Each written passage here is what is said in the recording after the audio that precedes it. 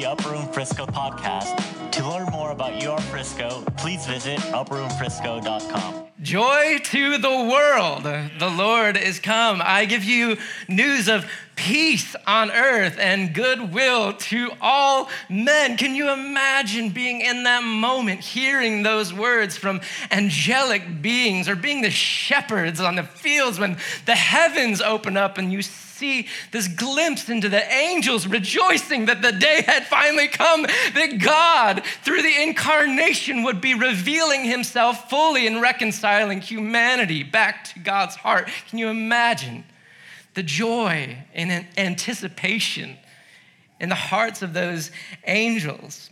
I feel like, this morning, I want us not to just get reacquainted with the story or reacquainted with the details of his first coming. I want us to be re-enchanted. I want us to experience the wonder of it all. I want us to be enchanted again in a way where the celebration that the shepherds and angels have begins to pale in comparison to the joy that's welling up inside of us. If you're anything like me, you've heard these stories hundreds, if not thousands of times. And sometimes we can hear something so many times that you can lose the magic in the story, the nuance and those gems that once just gripped your heart and caused you to praise just become another detail in the story. And sometimes it's kind of like if you were to read a symphony on a page and you could see all the notes and know how the symphony is supposed to go. It's a really different experience between reading a symphony and actually experiencing one, sitting in the beauty of it, having the sound wash over you. And that's what I'm believing for today, that more than just a reading, I want us to experience a symphony that the Holy Spirit is conducting in this moment. Because we all know that Jesus was born of a virgin, the Virgin Mary. And that's become something that we've heard so many times that it can lose its craziness, the wonder of it all. When's the last time we were just undone thinking about how the Spirit that once hovered over the waters and spoke light, that same Spirit that spoke light into darkness hovered over Mary, speaking Jesus into her. All of the vastness, the immensity of God somehow in a microscopic seed to grow in her womb. How amazing is that? When's the last time we wondered at the implication that the eternal Son, the uncreated one, the one who once created everything, somehow impregnated creation with himself so that he could get into our construct? When's the last time we wondered at the reality that the universe in him is bigger than the universe around him?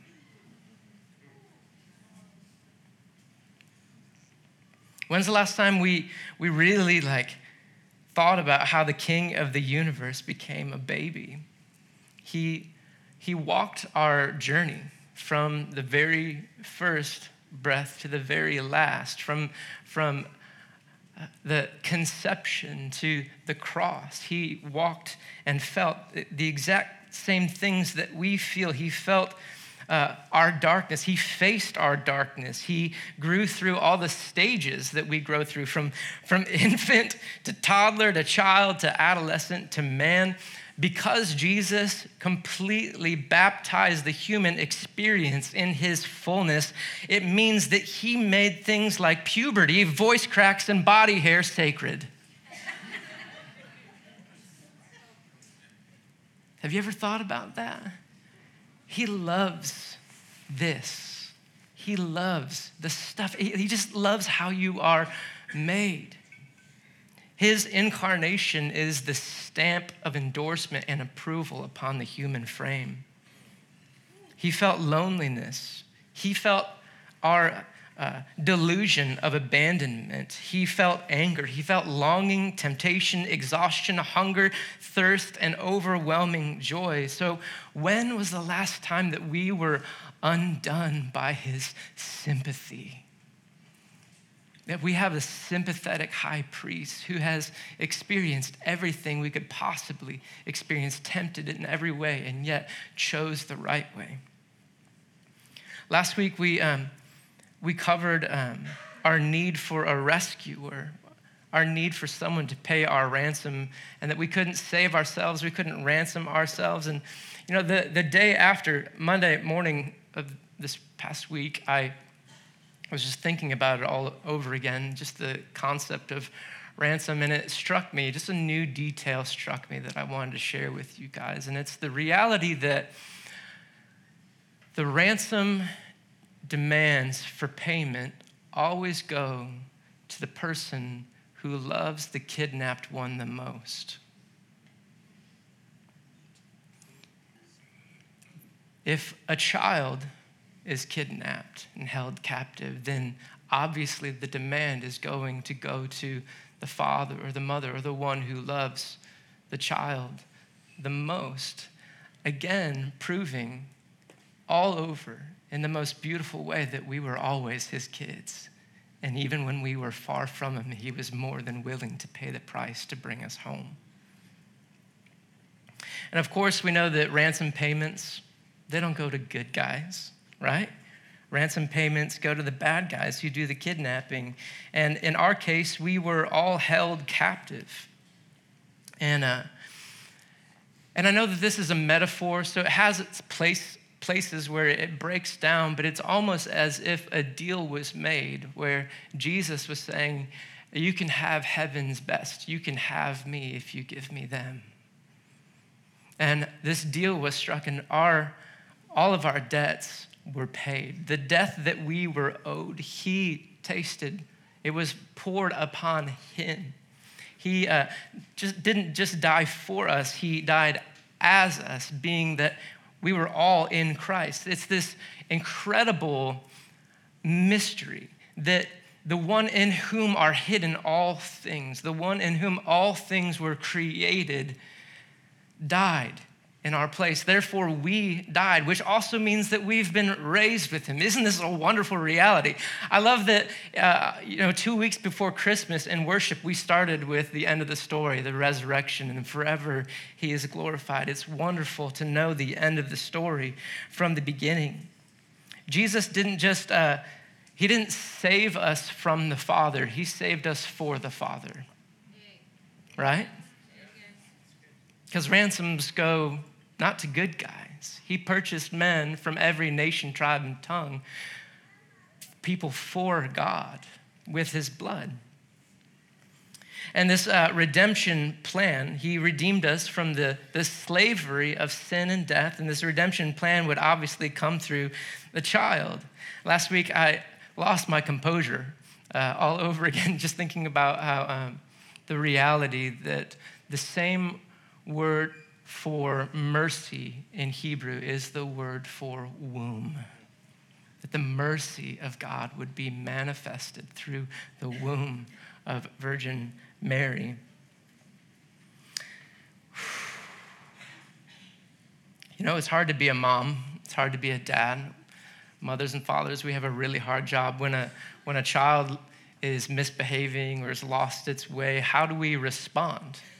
Or what if it's further than that? What if a child is, lost their mind to some extent? What is going to be our response and the plan that we put in place to try to bring them back? And do we let the painful and sometimes unpredictably traumatic consequences of their decisions fall upon them?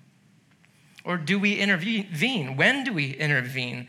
When do we comfort our kids and when do we lecture them? When do we bring some weighty discipline? And when do we show extreme mercy? See, God's kids, that's us, we lost our way. And a moment was prepared by our Father in heaven to save us from the crushing consequences of our decisions. And a plan was put in place for his mercy to be revealed and his reconciliation to be initiated. And some of the verses that we have out of the traditional Advent lectionary today talk about this beautiful plan of redemption. And I want to start in Psalm 85. This is Psalm 85, verses 1 through 2, and then we'll skip down to 8. It says, "You showed favor to your land, O Lord. You rescued Jacob from captivity." In other words, you ransomed and saved us. You forgave the iniquity of your people. You covered all their sin. I will listen to what the Lord will say, for he will surely speak peace to his people and his saints. He will not let them return to folly. Surely his salvation is near to those who fear him, and his glory may dwell in our land. Loving devotion and faithfulness have joined together. Righteousness and peace have kissed. Isn't that beautiful imagery? This is a song, by the way. Could you imagine the whole nation singing this? Prophesying of the coming Lord. Faithfulness sprouts from the earth, and righteousness looks down from heaven. The Lord will indeed provide what is good, and our land will yield its increase. Righteousness will go before him to prepare the way for his steps. This is a beautiful song of the tender love of our Father, that love that is compelling him to save and restore us. And I want to jump right in to the story of Christ coming. Can we open up to Mark chapter 1? Mark is the first gospel that is written, which means that the first words of this first gospel, they carry some weight. Some of the greatest authors in our time and in history, they spent a lot of time thinking about how they're going to start their book. You know, it was the best of times, it was the worst of times. And they try to craft this moment that ends up being unfolded throughout the whole rest of the book. And I think that Mark, very inspired by the Holy Spirit breathing through him in this moment, wrote something especially profound and beautiful. This is Mark chapter 1, verse 1. It says, "This is the beginning of the gospel of Jesus Christ, the Son of God." Now, again, like I said at the beginning, sometimes we hear something so many times that it can lose its wonder. Because that word gospel has just come to mean, it's got a lot of different modern connotations, but it's like, you know, the salvation or how to get someone saved. It's the good news. Back then, it actually had a completely different meaning, and it was used predominantly by the Romans. Gospel in Greek is pronounced euangelion. You want to say that with me? Euangelion. It's like fun to say, like Francisco. Hey, now we're rolling. So this euangelion, this gospel, this good news, it was used by the Romans, and it had a specific usage, a specific meaning and purpose. And it was when Rome would have victory and over a new land or some rebel upstarts, what they would say is, "Good news, like Caesar has triumphed," or "Have you heard the euangelion?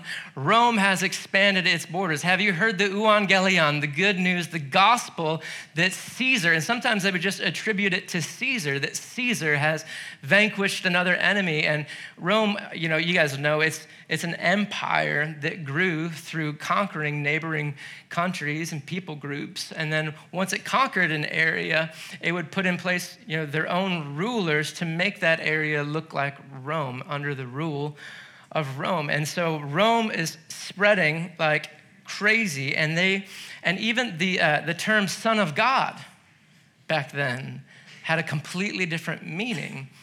Caesar declared himself to be God. that he was divine.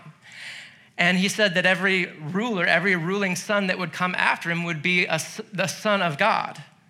And so Mark in this moment isn't just saying something that we think with our modern connotations. He's actually saying something highly inflammatory in that day and age. Mark was saying that not Caesar, but the Son of God has come and won a victory greater than Caesar could ever imagine. This is the euangelion to trump them all.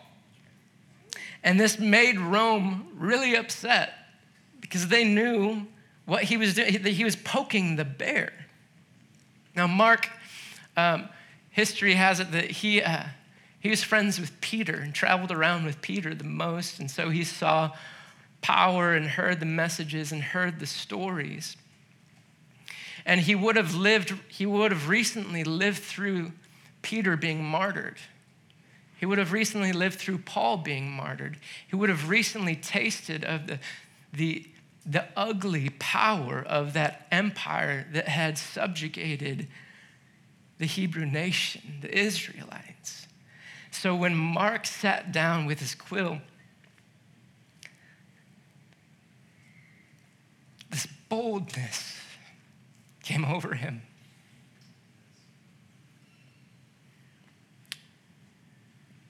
And